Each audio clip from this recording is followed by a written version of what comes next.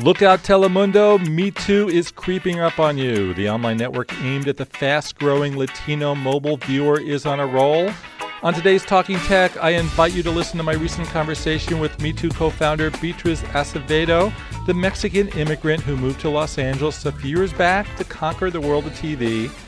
And now she has a network that pulls in 500 million monthly views for its videos. Here she is. And we are the largest digital media brand for Latino millennials or Latino youth. We are very proud to have started building this brand and this media company short of 4 years ago.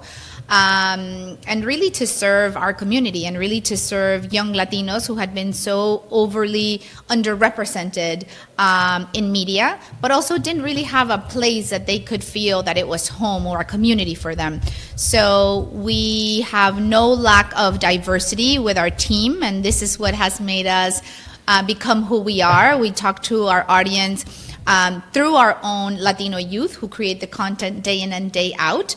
And it's very exciting just to see the response and how much the company has grown thanks to that big need of a very big underserved audience. For 50 years, there was no reinvention in media. None. It was either the soap operas that our grandmothers used to watch or our mothers, or it's the stereotypical characters, right? When it's terrifying when your kid gets told at school, oh my God, is your mother Mexican? Is she a maid? Right? Because it's just that every time, it's just those stereotypes that have been shown over and over in traditional American media. So there was nothing authentic and that was true. That was English language, that was digital first, that really represented who we were and that made our audience and our community feel proud to be Latino. And that's something that we are incredibly excited that we've been able to build here. Talk a little bit about your story. You were born in Tijuana, right? And here you are 30 years later. Oh, yes. A little bit less than 30 years.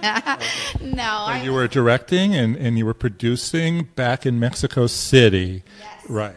Take us from Mexico City. Okay, so I have a very funny story, specifically for this day. People will appreciate this. So most people that live at the border decide for their kids to be born in the United States to provide them with opportunities to be American or be dual citizens in the case of Mexico, where you're able to be both. But my father was a very proud Mexican man, and he decided to rush my mother, they lived in San Diego, from San Diego to Tijuana so I could be born in Mexico and one day become president of my country. So it was the only case I think people knew where they're like, I cannot believe your dad rushed your mother to Mexico. So 2020, come on. Yes. Make the announcement. Let's break some news. No.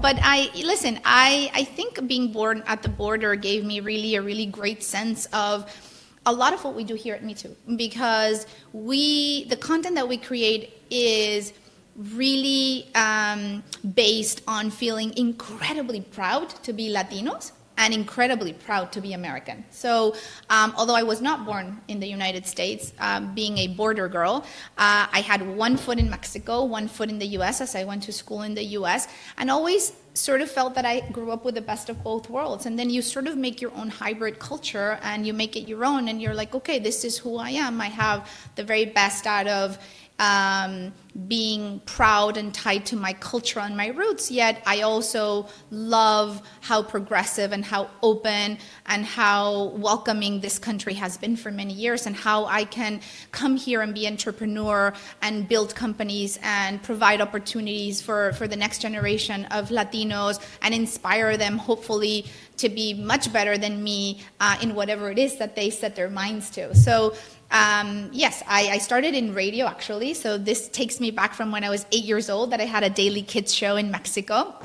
So my parents had a friend who owned an advertising agency and they needed a kid's voice to be the voice for some radio commercials, and they asked them if I could do it for them, and that's how I started. And then after that, there was a kids radio show that would play kids music, and I took my demo of my 2 radio commercials that I'd done to the owner of the radio station, and I asked him for a job, so I would co-host with an adult. But I started like that my career in radio. And then I moved to TV when I was about 15 years old. And moved to the U.S. after I had won a few Emmys. They were the first ones for my country of Mexico when I was in my early 20s. And I wanted to come here and really sort of like a lot of what we do today, but back then without technology, there was no real way to scale. So even though I would be very passionate as I am today, meeting with heads of networks and studios, telling them how we had all these fantastic stories to tell from our countries of origin and how we can provide this new and fresh voice to the content they were doing, they were pretty skeptical, right? They're like, well, we don't know if that's going to work. Oh, we don't know if that show without the thick accent or the sombreros or the mariachis or the piñatas is something our audience will be interested in. So, you always would have to be convincing them that the stories we wanted to tell that were not stereotypical would be good, but there was always sort of that barrier. Now is very different because I tell a lot of the young kids, if you have a phone, you have an opportunity, right? No longer do you have to be waiting for somebody to validate you and to give you a chance to succeed. You're able to sort of like, create your content, connect with an audience globally, and show what you've got, and that's incredibly powerful. What do you want all the young Latina women, girls out there who are watching you right now, what do you want them to know about the next 20 years and what they can do?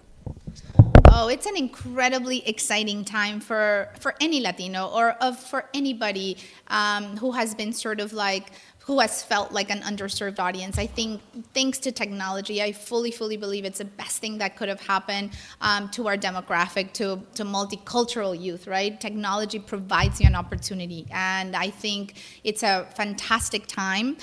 It's a great time to dream big. We have so many people here in our company, over 100 employees who are Latinos and Latinas thriving. They are going to be the next generation of leaders that we're going to be applauding in the very short term, and nothing makes me more excited. So there are plenty of examples for Latinas and Latinos to look up for today, not only in technology, but everywhere. And I would tell them we're counting on you guys to lead our country and do awesome things. I'm Jefferson Graham. Thanks for listening to Talking Tech. Don't forget to subscribe to the show on iTunes and Stitcher, and please leave your reviews, comments, and suggestions.